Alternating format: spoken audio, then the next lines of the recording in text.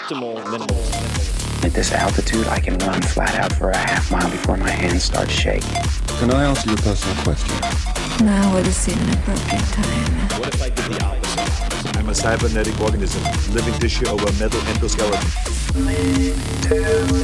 Ferriss Show. This episode is brought to you by Athletic Greens. I get asked all the time what I would take if I could only take one supplement. The answer is invariably Athletic Greens. I view it as all-in-one nutritional insurance. I recommended it, in fact, in the 4-Hour Body. This is more than 10 years ago, and I did not get paid to do so. With approximately 75 vitamins, minerals, and whole food sourced ingredients, you'd be very hard-pressed to find a more nutrient-dense and comprehensive formula on the market. It has multivitamins, multi-mineral greens complex, probiotics and prebiotics for gut health, an immunity formula, digestive enzymes, adaptogens, and much more. I usually take it once or twice a day just to make sure I've covered my bases if I missed anything I'm not aware of. Of course, I focus on nutrient-dense meals to begin with. That's the basis. But Athletic Greens makes it easy to get a lot of nutrition when whole foods aren't readily available. From travel packets, I always have them in my bag when I'm zipping around. Right now, Athletic Greens is giving my audience a special offer on top of their all-in-one formula, which is a free vitamin D supplement and 5 free travel packs with your first subscription purchase. Many of us are deficient in vitamin D. I've found that true for myself, which is usually produced in our bodies from sun exposure. So, adding a vitamin D supplement to your daily routine is a great option for additional immune support. Support your immunity, gut health, and energy by visiting athleticgreens.com/TFS. You'll receive up to a year's supply of vitamin D and 5 free travel packs with your subscription. Again, that's athleticgreens.com/TFS, as in Tim Ferriss Show. athleticgreens.com/TFS. With LinkedIn Jobs, we tap into a network of more than 1 billion professionals to help you find quality professionals quickly and easily for any role you need. Marketing wizards? Found them. Software engineers? Found. That project manager I could never seem to hire? And found. LinkedIn Jobs quickly matches your roles with candidates with the right skills and experience. In fact, 86% of small businesses get a qualified candidate within 24 hours. Post your first job for free and get started at linkedin.com/acquire. That's linkedin.com/acquire. Terms and conditions apply. Why, hello, my dear little Mädchen. This is Tim Ferriss, and welcome to another episode of The Tim Ferriss Show, where it is my job to deconstruct world-class performers of all different walks of life, industries, spheres, whatever you might call it. This episode is a little bit different. I am in the offices of my publisher in New York City, hence the bounce off the walls. But the episode you're going to listen to is recorded live at the 92nd Street YMCA. And no, it wasn't on bleachers in front of a junior varsity basketball game. It was actually in a gigantic venue, which is gorgeous, to a sold-out crowd of about 900 people. This was my first live podcast in New York City, and it was split into a few parts. This part is a live edition of The Random Show. And there are 2 guests. We have Kevin Rose, my partner in crime for many things. Kevin Rose, Twitter, Instagram, at Kevin Rose. You can also find him at thejournal.email, is a great newsletter. He's one of the best stock pickers in the startup world. He predicts even non-tech trends with incredible accuracy. Co-founder of Digg, Revision 3, which was sold to Discovery, and Milk, which was sold to Google. After that, he became a general partner at Google Ventures, where he was part of the investment team that funded companies such as Uber, Medium, and Blue Bottle Coffee. And he's now the CEO of Hodinkee, the world's leading online wristwatch marketplace and news site. And he has a lot more, of course, in his bio. This is my first random show, Threesome, is Matt Mullenweg, one of the most popular guests that I've had on the Tim Ferriss Show. Incredible guy. Twitter, Instagram, at PhotoMatt, M-A-T-T. Website, ma.tt. He's been named one of Business Week's 25 most influential people on the web, but I think that's an understatement. He is perhaps best known as the original lead developer of WordPress, which now powers more than 25% of the entire web. If you visited sites like the Wall Street Journal, Forbes, TED, NFL, or Reuters, or my website, then you've seen WordPress in action. He's also the CEO of Automattic, and maybe you didn't notice it's M-A-T-T in the middle, Automattic, which is valued at more than $1 billion and has a fully distributed team of 500 employees around the world. I'm also an advisor to that company. So we had a blast. We talk a lot about setting goals, New Year's resolutions, and so on, because quite frankly, I wanted to ask them. I'm always looking for help myself. So I do hope you enjoy this Tim Ferriss Show episode and also Random Show episode with Kevin Rose and Matt Mullenweg. All right, so we're going to bring our next guests out, and we're going to get to it. So please welcome to the stage Matt Mullenweg and Kevin Rose.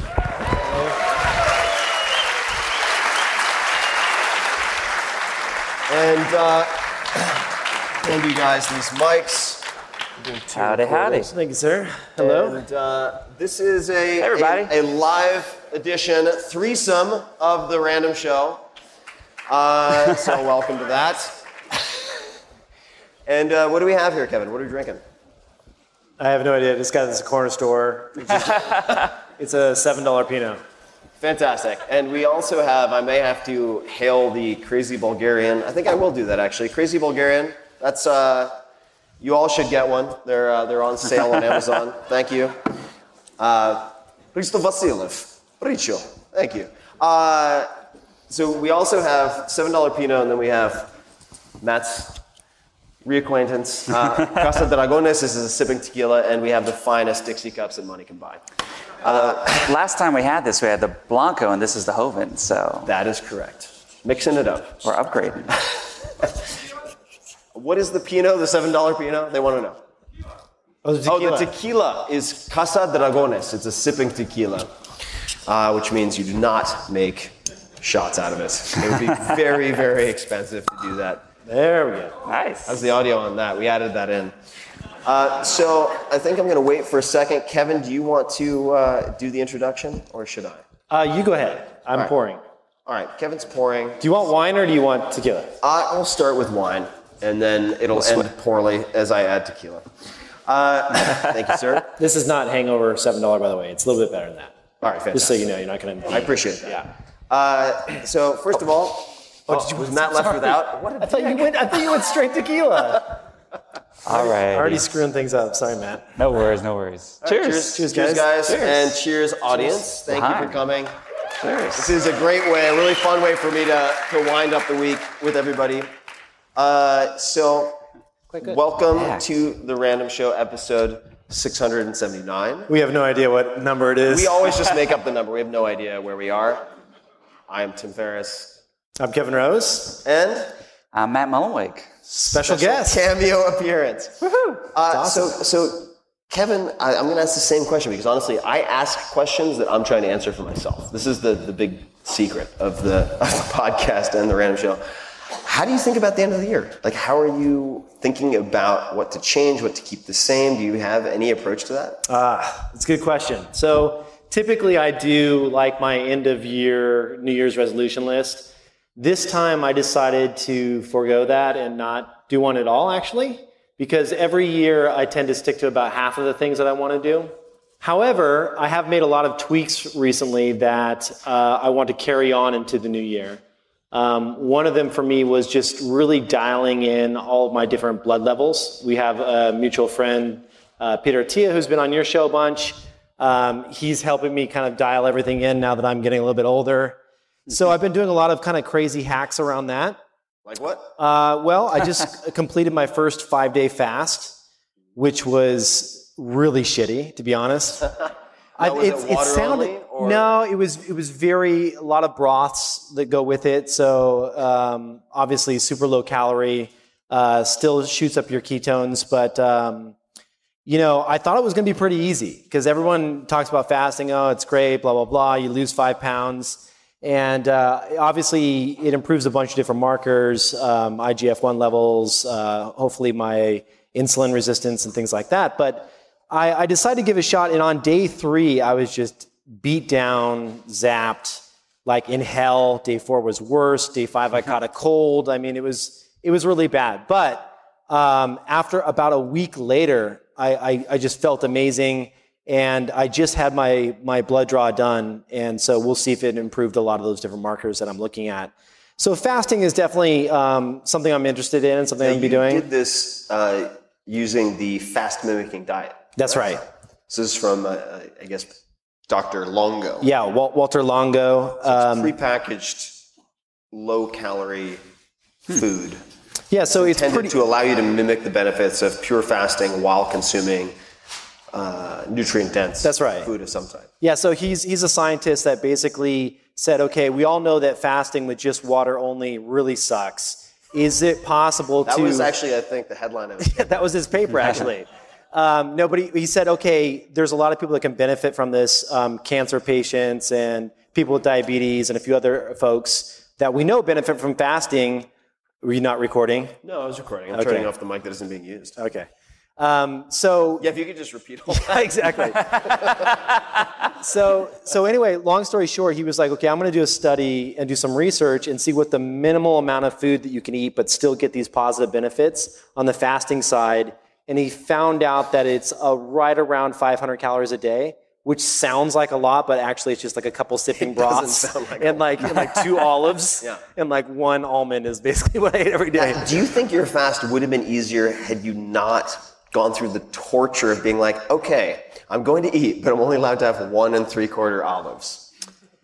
I think it would have been easier. So the problem, and I'm curious if this is, so Longo's diet actually suggests things like a pretty high starchy diet. So you don't get into full ketosis. So you're in kind of this like really shitty zone you're in the limbo misery zone. Yeah, you're like 0.8 millimolars of ketones. Like it's kind of this really crappy, no energy, not enough carbs to have energy, not few enough carbs to be in full ketosis. So it's a bad place to be. I would like to, and something I was working with Rhonda Patrick on recently, another scientist that's been on your show. Yeah. Her thoughts are, okay, let's take the same amount of calories, let's flip it and say all high fat though, so you can fully get into ketosis.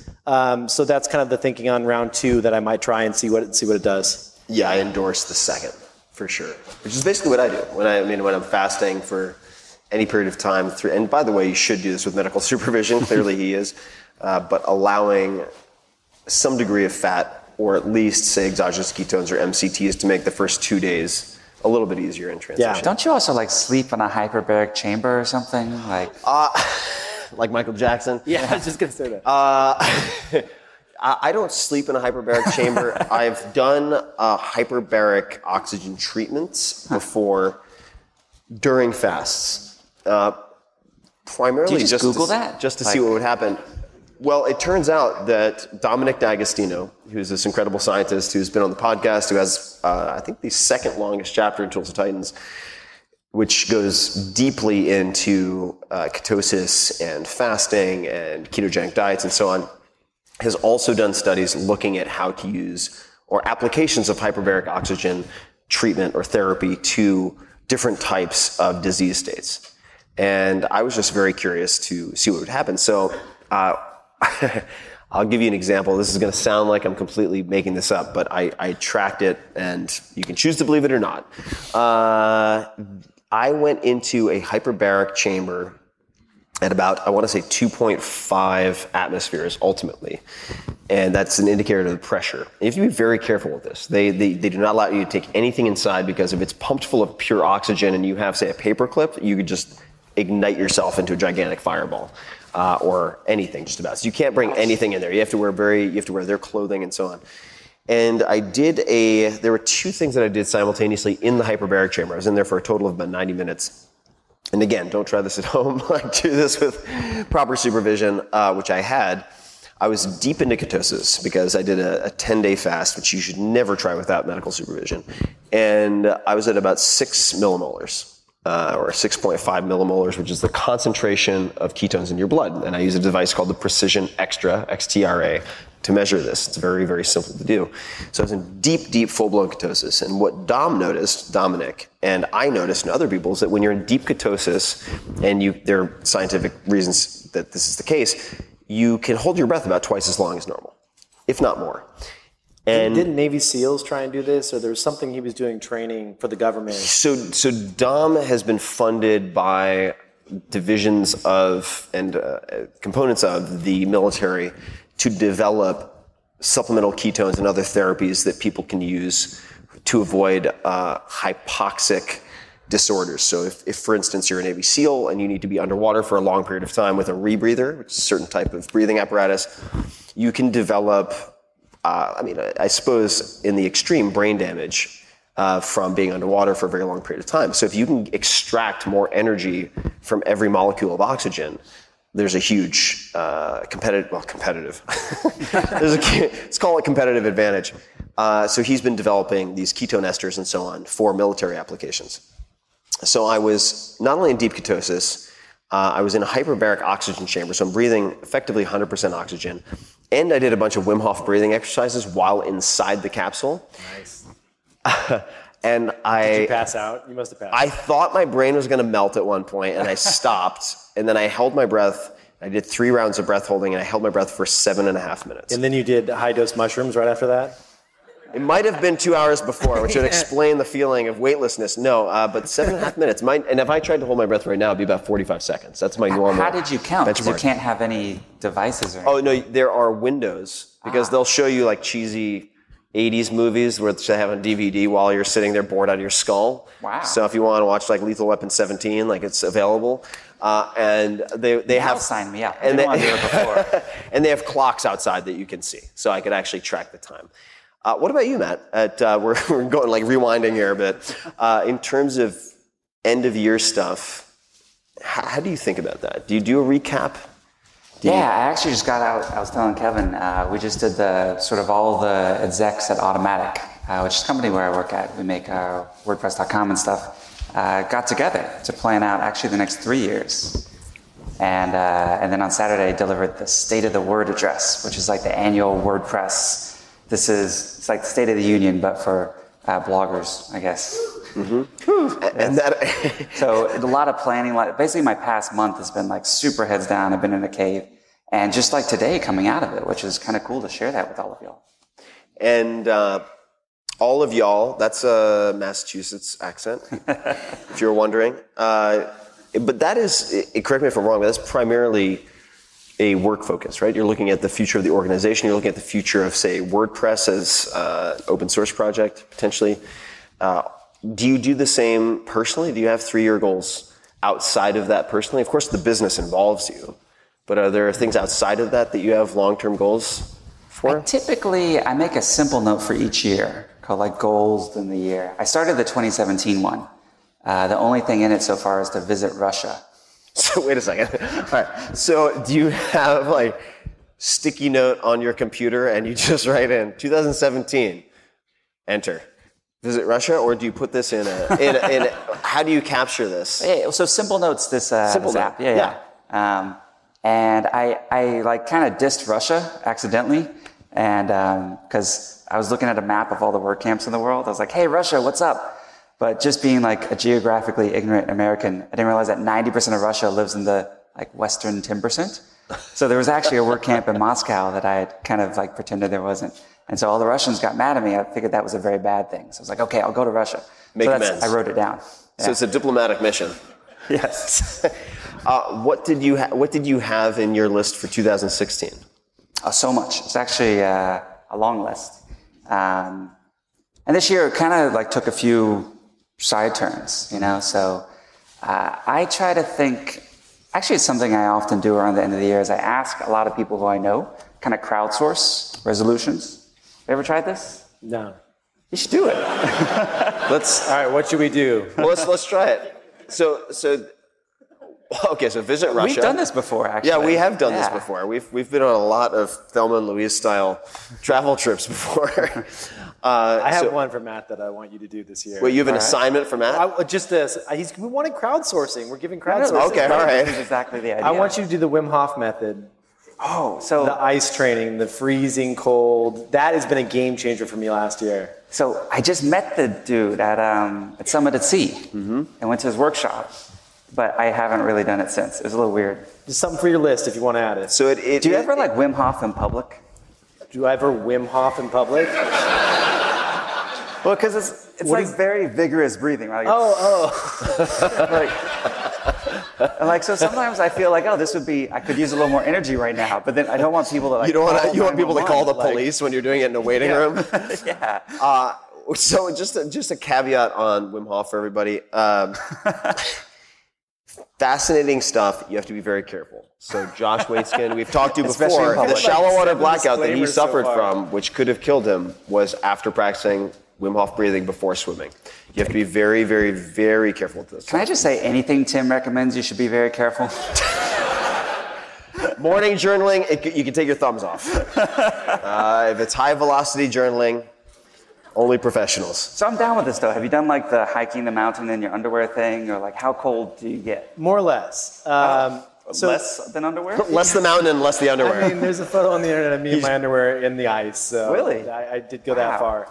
I will say to everyone out there, the Wim method, you've probably heard him on Tim's show, and he's been on a bunch of podcasts. Yeah, it's 10 weeks of pretty hardcore training. 10 weeks. That starts off really slow. So, you start off with like a 15-second cold shower at the end of your shower, and then it gradually builds up to, for me, at the end, it was buying like 10 bags of ice, putting it in my bathtub, and then laying there up to my neck for about 15, 20 minutes. And you're not even shivering. So you actually gain a pretty high tolerance to this stuff. But the thing that was most interesting to me is that I think that, at least for me, all of us, me and most people I talk to, we have this like emotional roller coaster that we all ride. And for me, it's always kind of like between the 80 and 90%. And some days are great. You go up to 100, but it's always just depending on what's going on in your life and what challenges you have, you're always kind of riding that. And I've always considered myself a pretty happy person, but after about 2 or 3 weeks, actually week 2, the end of week 2, the breathing exercises are great, but it's really the cold that does it. It releases a bunch of different compounds in your brain, and you feel just amazing. More energy and focus, and I felt as though almost like, when you're a kid and you just don't have a worry in the world and everything feels amazing and you lose kind of track of time. I got all of those emotions back again. And so for me, it's kind of a winter thing because the cold is coming anyway. So every year, and even now, I'm on like week 2 of it. I started back up again.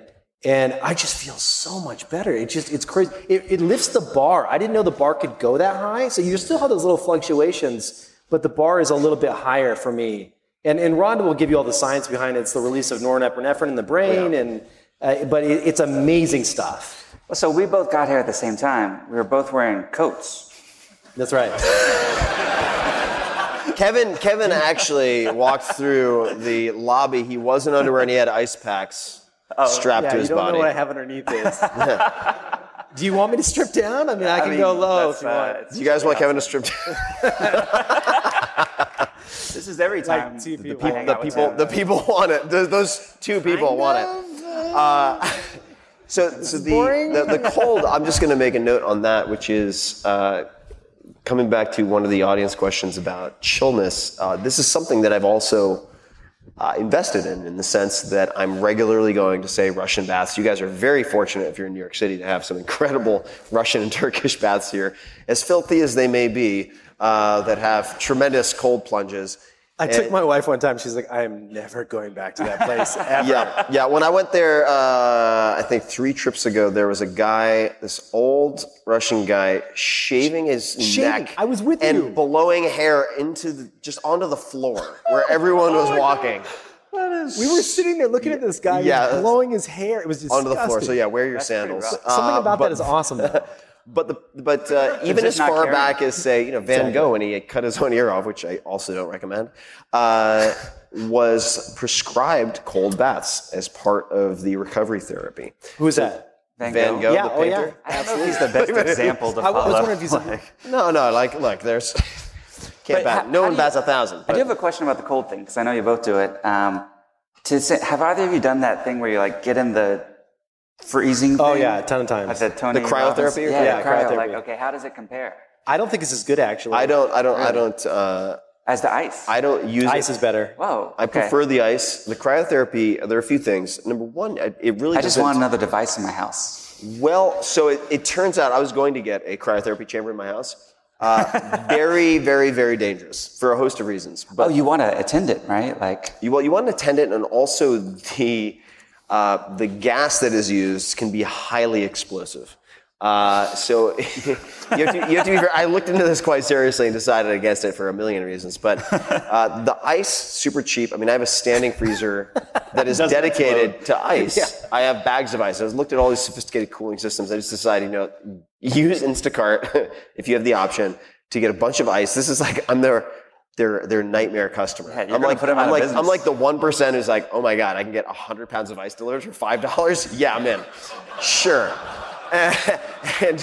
And then I put it in this standing freezer. It's dedicated. This is why startups fail, people. It's people like you. The Tim Ferriss effect. It's like Pets.com dark ordering side. the dog food for free shipping. Yeah, exactly. The edge cases, those are going to bleed you. But the cryotherapy, I also didn't like the fact that on numerous occasions I've tried it and my eyelids are frozen shut. Just not really a huge fan of that experience or sensation whatsoever. Would you say eyelids? Yeah, my eyes froze shut.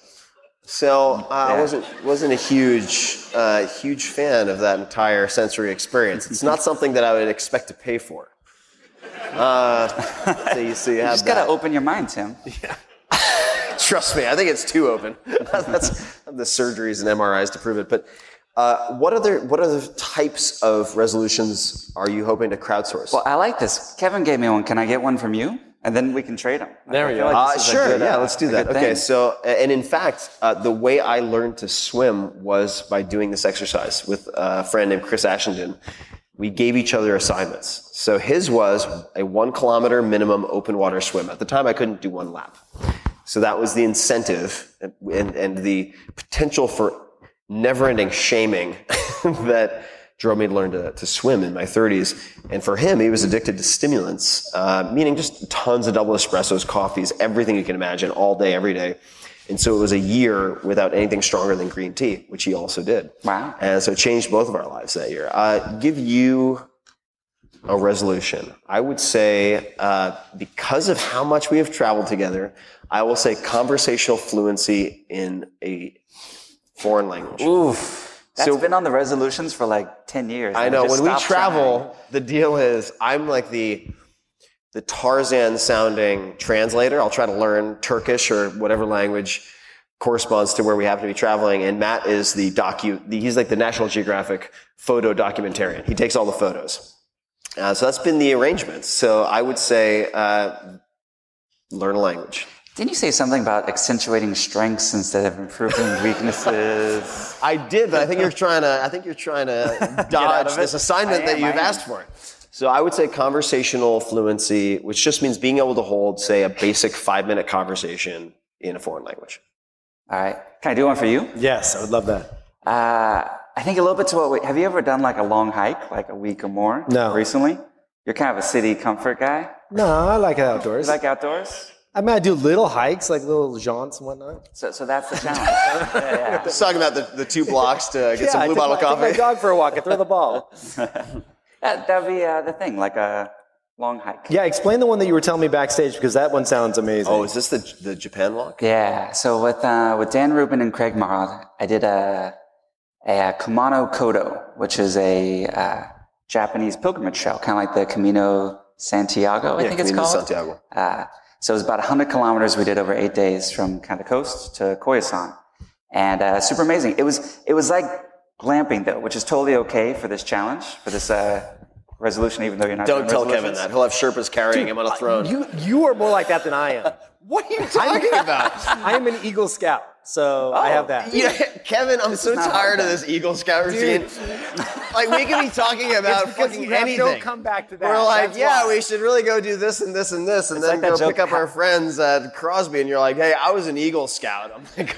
It's like that joke. How do you know someone's an Eagle Scout? They tell you in the first 30 seconds. Yeah, it's like CrossFit and veganism and Eagle Scouts. Dude, why do you gotta hate on the Eagle Scouts? No, I like them. I'm just like, thou doth protest too much. It's actually legit. I only made it to star. Thank Eagle you. Scout is high five. Dude, star is pretty legit too. Not. I mean, it's okay. Eagles. So all right. That was kind. So Japan. Okay, so maybe the outdoor thing. If you did Eagle Scout, did you ever do Philmont? I bailed on the Philmont trip. Wait, what's Philmont? Philmont's like this famous Boy Scout hiking thing. It's like 50 miles though. It's pretty. If you're gonna do a week of hiking, you're probably gonna cover more than 50 miles. Well, his was pretty short though. What was it? 100 kilometers, not too bad. But it's in the mountains, so you're up and down a lot. That's a good one. That's like an extended trip. So people have asked me about like my year plan, my 2-year, 5-year plan.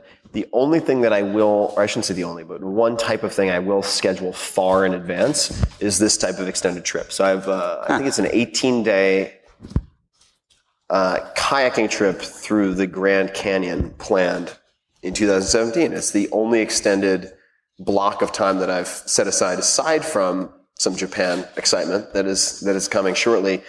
But the benefit of that also is that when you put it on the calendar, and I think both of you guys have experienced this, is that you get the benefit of anticipation, and that is 90% of the payoff, if that makes any sense. Unless it's a really good trip, then it's like 20% of the payoff. Yeah. All right, well, for me, maybe I have a very overactive imagination. It's like 90% of the benefit is the anticipation of it. So I have one for you. Oh boy, here we go. All right, yes, Kevin. This is easy, and I know you want to do it, but you bailed on it this year. Ooh, let's hear this. I want you to do... Are you talking about Van Damme splits? That's on my New Year's resolution every year, and they're like, in front of everyone right now. No, I want you to go on a 10-day silent meditation retreat. Ooh. Okay, yeah, no, this is good. So I accept, and I actually had it on my calendar to do this year. And then, I don't know what it conflicted with. It conflicted with something. Something happened. You bailed. I remember. Yeah, I know. I did, but I was on the calendar. So 10 days is a lot. 10 days is long. No, challenge accepted. I'll do a 10-day silent retreat. You do it. Challenge accepted. Right. Eagle Scouts do that a lot, but...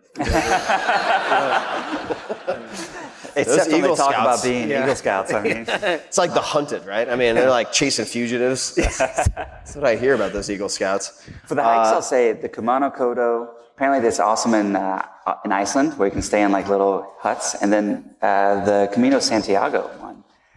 And for those people interested, done. A walk in the woods is a great way to invigorate an interest. Well, forest bathing. You've heard about this, right? I was talking about a book, Forest Bathing. Wait, you said Walk in the Woods, right? A Walk in the Woods, a book by Bill Bryson. Okay. So anyway, there was a study that came out recently. No, I will check it out. Okay. I had 2 glasses of wine before I came out here. So forest bathing, a new Japanese study came out that showed that the Japanese that spend time in the forest have like lower levels of cortisol and like all these positive benefits from just spending, it's 15 minutes a week in the forest. I completely believe it, and there's some extra wine for you. For a little more? Oh, I'm good. It's amazing how these new discoveries are like the most common sense conclusions that people would have drawn 500 years ago. It's like, let's put you into a concrete prison where everyone's angry and honks a lot and screams at you because you knocked over the cashews. Don't talk about Manhattan like that.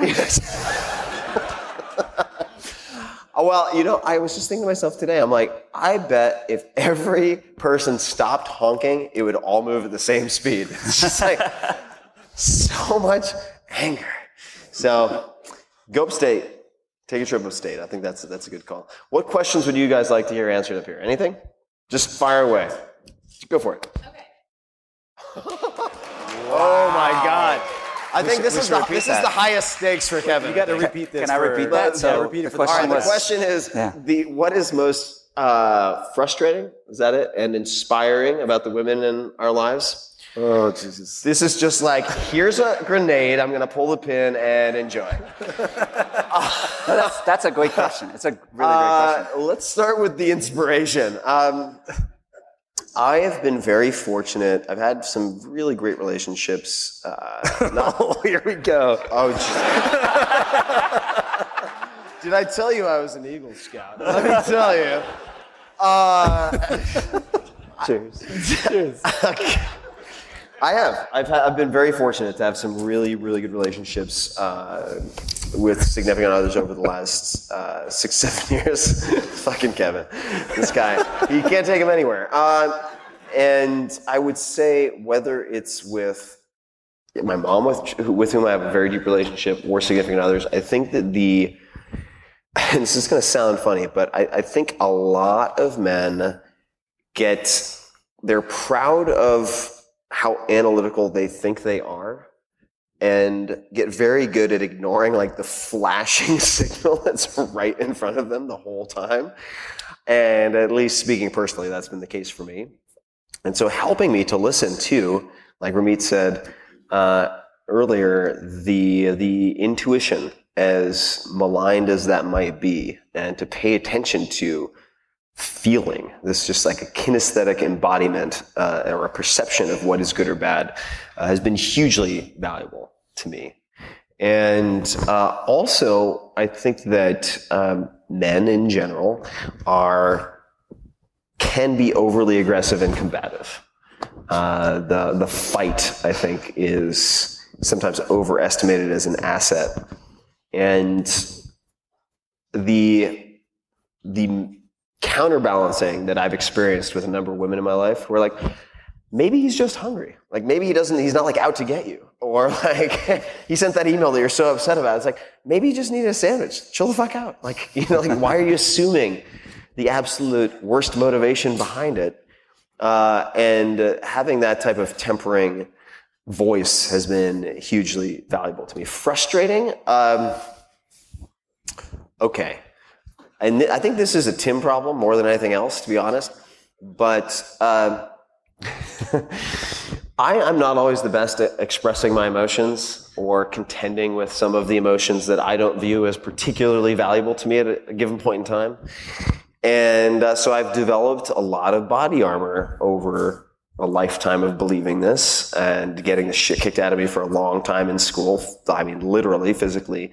Have developed a lot of coping mechanisms. And when I am confronted with someone who has, let's just call it, more emotional range than I do, more emotional volatility maybe than I do, I am a deer in headlights. I have a lot of trouble contending with that. And for some women, it's just like a tempest that blows in and blows out, and then everything's cool. It's like complete meltdown, like crying hysterics for 2 minutes, and they're like, oh no, I'm fine.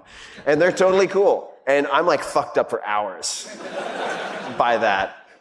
So I would say that's probably pretty high on the list for me, which I think, again, is more of a Tim issue than an anyone else issue. You guys? Oh, go ahead, please.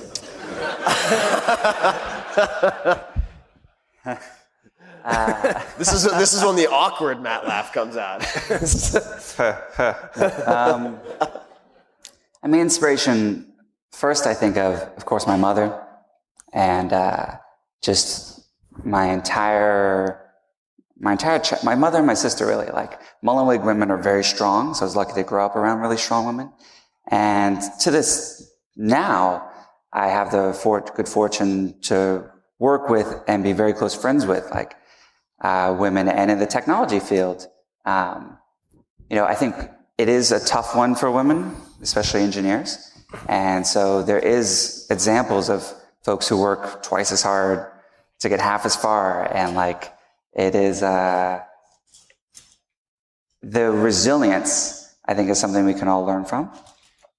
I think the thing I've learned the most actually is close to yours, which is empathy. Like this for me has been a year where like a lot of emotions opened up that I didn't even know I had. And, like what? Fury? I've never seen you really, really angry. Yeah. It was grief this year. Grief. My father passed away. We've talked a lot about this. Yeah. And sadness and like, and that, was this weird thing where, cause it kind of triggered in other places. I'd see like a story on the news and just get so emotional about it. I was like, wow, where did that come from? That it was like something that would have never affected me before. I just would have like water off a duck. I was like practically in tears or in tears, like for a situation with people I never knew or heard of. And, I was like, where did these emotions come from? How are they happening? How do I make it stop? And I've definitely, been close to folks who are like that. I think the frustration and this is again, probably a Matt thing. Probably a Tim thing too, is just learning around expectations, something I'm learning to navigate more. That, men and women sometimes have very different expectations out of the same things. And so learning to navigate that is something I'm really trying to figure out. What type of things? Expectations of what types of things? I'm not going to let that slide. So for me, I think part of it's around relationships. Is kind of where I had expectations in mind, where I said that, is, if you're in a relationship or not in a relationship, like what are the expectations around? Those are the parameters, the rules of engagement. Yeah, especially this year where I'm trying to like withdraw a little bit and like kind of rebuild. Also, work's been incredibly busy. So Rebuild, you mean just yourself? Yeah. That whole expectations externally can both be flattering and frustrating and like heartbreaking and like everything all in one. What was the, if you're willing to share, there was a book that you found really helpful when contending with grief. I remember you'd mentioned it to me. Oh, and you thought it applied to a lot more than that. I remember when we chatted about it. Yeah, I'd recommend it. It was Elizabeth Kubler-Ross, and she was, one of her first books was the one that came up with the 5 stages of grief, like the anger, depression, denial, all that. And then her last book, which is actually published posthumously, it's called On Grief and Grieving. I think one was called like On Death and Dying, On Life and Living, and then this final book on grief and grieving. And it's really beautiful as well because she wrote it on her deathbed. Wow. And grief is something, it helped me understand that grief is something that happens actually before you have a loss, the anticipation of a loss, something during, and something after. There's a lot of guilt involved at the various stages of that. And the other thing I didn't realize that's just useful for everyone to know is the stages don't happen in order. I actually have some glasses that have the stages on them, so you can fill up your booze to like the different levels and then drink it down. I took a photograph of that today. Oh, cool. I thought it was the strangest thing I'd ever seen. Yeah, there are these little line markers on the glass. Yeah. That correspond to the stages. Yeah. And so part of that implies that they're linear, but you can have a couple going at once and out of order. And sometimes you jump into one of those stages just out of the blue. So that was definitely one that was, really helpful this year. And I would recommend for anyone, because we all have parents. Sometimes those parents pass, they get older, or just anything in our lives. Like you said the other day, people often go before you're ready or they're ready. And so it felt like reading it afterwards wasn't ideal, but it felt like I had a lot more almost emotional vocabulary to talk about these things that I didn't even know what the words were or what the experiences were. Okay, Kevin. All right. Eagle Scout. So let's see here. My 2. I would say that this last Thanksgiving was probably pretty difficult when it comes to family and the women in my life. My dad passed away a few years ago, so it's pretty much all women from this point forward. And my sister and mom definitely have different political and religious beliefs than I do. And so that is very challenging, especially when it's time to sit down and have the religion talk and how I should rejoin the fold in certain ways. And so I would say that's been the biggest challenge for me, just because it's just, it's Thanksgiving. It's hard to navigate those waters. Right. I think with any family, male or female, it really doesn't matter. It can be difficult. So that was my biggest challenge. I would say the thing I'm most grateful for and impressed by would have to be my wife's willingness to work on problems together. So, it's easy for me, I think, that to get the like angry, I'm pissed off and kind of like, stomp and say like, and put up a wall. And I'm very lucky in that it's kind of like her natural state to kind of try and work on things and say, well, this is part of being married. Let's continue to work on this and like come to a resolution there and kind of really break that side of me down into something that's where I can realize that, oh yeah, we are in this together for the long term. Let's work on this. And it will forever be something that we have to work on, because there is no such thing as a perfect state, I mean, there can be for certain periods of time, but there's always going to be something coming up every year. So just the ability to have a mate like that, someone that's willing to work on things rather than, it would be hell if you were both like that, right? Because that's when like relationships fall apart. So I'm very fortunate to have someone that's that open to that kind of stuff. Thanks for sharing that, by the way. That's really vulnerable. No problem. So we're going to close with a question from me, and then I think we're going to let you guys get to your Friday evening, and we'll move on to, for those of you who do have the blue wristbands, we'll do that part. VIP. Yeah, that's right. VIP. God, I hate that acronym, but it's the only one I have as a placeholder. What's your VIP room like? Is there like weights in there? And if we're switching, it's like hookers and kettlebells and Ponies everywhere. I'm just going to pour some of this. It's very exciting. I hope that's what you guys read the fine print, right, on that sign up. I think the 92Y people are just cursing themselves for letting me get on stage now. Oh my God, we're moving to tequila. No, the VIP thing is just going to be a smaller group where we can hang. So the question I have for you guys, oh God, wow, look at the heavy hand of Matt Mullenweg. It's amazing how quiet the room got on the hookers and blow comment. Did you see that? So the question is, I'm waiting for some residual laughter. Okay, everybody got it? Who's going to get it? Great.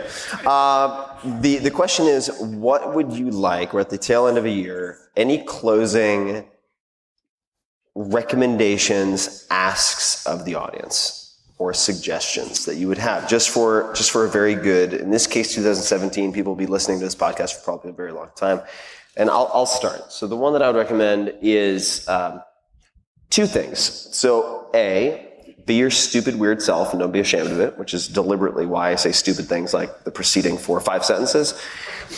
And B, goal setting isn't enough.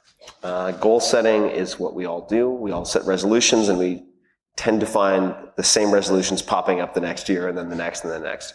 So I think fear setting as an exercise is very important. I'll describe it briefly.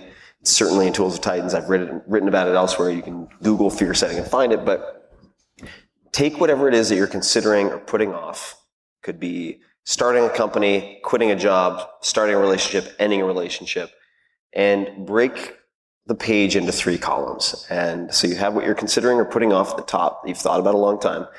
On the left-hand side, you're going to write down all of the worst things that could happen in excruciating detail, bullet by bullet. The second column, for each of those bullets, what you could do to minimize the likelihood of it happening. And then in the last column, what you could do to get back to where you are now. Could be 2 months, 6 months, a year, if you had to, if each of those happened. And when you go through that exercise, you very quickly realize that 9 times out of 10, you're risking, say, on a scale of 0 to 10 impact, a 2 or 3 negative transient or temporary setback compared to a potential like 9 or 10 semi-permanent positive impact. And that makes the bet really easy, right? If I said to you, all right, we're going to roll a 6-sided die. If I get a 1, you pay me $1. Anything else, I pay you $1. You would take that all day long. And so you start to realize that, and you're able to take the emergency brake off, which is what prevents you from hitting the goals that you've set. So fear setting would be my recommendation. Either of you guys? So just recommendations for year end? Yeah, recommendations, thoughts, asks. Sure. Okay, so a few things real quick. One, go see the movie Kubo. Have you seen Kubo? Anyone seen Kubo at all? It was amazing. Stop motion animation like The Nightmare Before Christmas. Yep. Have you seen it? I haven't yet seen it. Oh my God, so good. All right, so see that one. The Birth of Saki is another one you got to watch. Highly recommend. Anyone see that at all? Sake, Eagle Scout. Sake. And then I would say my last one is that is on the meditation front. Obviously, everyone talks about meditation. It's like the hot topic these days. We've all played with Headspace and Calm and a few other apps. I will say that my biggest insight in the last 6 months has been that when you do the 10 or 15 minute little trial and get going, you do it and you think like, oh, okay, I tried that, and you put it away for a while. If you stick with it and you just go a little bit deeper, things start to unlock, and I feel that the stress level and everything else just kind of plummets. There's obviously I'm just a couple of years into this whole world, but like I feel that I didn't know that in the early days. I thought that I had tried it and I kind of gave up. And I would say that in the last few months, it's really started to have a kind of deeper impact on me when I dedicate more time to it. It's hard to find the time, but if you can set aside the 20 plus minutes a day, I think that's when you really start to see what it's all about, or at least get a glimpse of what it's all about, versus the really lightweight, 10 minutes I tried it and I'm done kind of thing. And do you track that different from your Wim Hof time, or similar? Yeah, completely different. Yeah. Totally different. Yeah, the 20 minutes, I find for me is kind of the magic number, in the sense that, like you said, 10 definitely reduces stress. 10, after for me at least, 20 minutes, 15 minutes in, it's like, okay, now the mud is finally settled and the water is actually clear for a few minutes. And it's those few minutes that are so impactful. Matt? I realized I didn't get to assign you a 2017 goal. Oh, all right, here we go. So I'm going to mix those in. I think the 2016 one, which I'm going to carry forward, but you can't really tell whether it's done or not, is everything in moderation. I'm so bad at that. Okay. Yeah, you're good at everything except moderation. Yeah, this is true. And so that's my challenge. Moderation. Right. But the specific thing that I'll ask of you and the audience, you all already have Tim's book. I'm about like halfway, 3/5 in, loving it. I'll recommend 2 other books that are coming up. One is coming out in the beginning of January. It's called Rebirth, from a mutual friend of ours, Kamal Ravikant, which is actually about a story going on the Camino Santiago. El Camino Santiago. I forget the name. I'm probably messing it up. That's close enough. Yeah. Really beautiful book. And 2, which was probably the best book not written by Tim I've read in the past 5 years, is called Becoming Wise by Krista Tippett. And it's got a longer subtitle. So that's the other challenge to you. I would love to see you interview and then later be interviewed by Krista Tippett. Cool. Yeah, I'd love to do that. It's actually very similar to Tools of Titans in that she has interviewed hundreds of amazing folks, but focused more on the theological and philosophical and sometimes existential. Yeah. And so it's actually really fascinating, opened my mind in a lot of ways. And much like your stuff, I came out with a ton of notes and a ton of things to read, going to the source materials and everything like that. So that would be, if you like Tim's stuff, I think you'd also like her stuff as almost like a different side of the same coin. Yeah, agreed. No, I think I have her book. I think it's very complimentary. Cool. Yeah, absolutely. Have you read it though? I have. Yeah. Oh, yeah. Don, you're ahead of it. I did. Check. I did indeed. All right, guys, please give a hand. Kevin Rose, Matt Mullenweg. Thanks, guys. Thanks.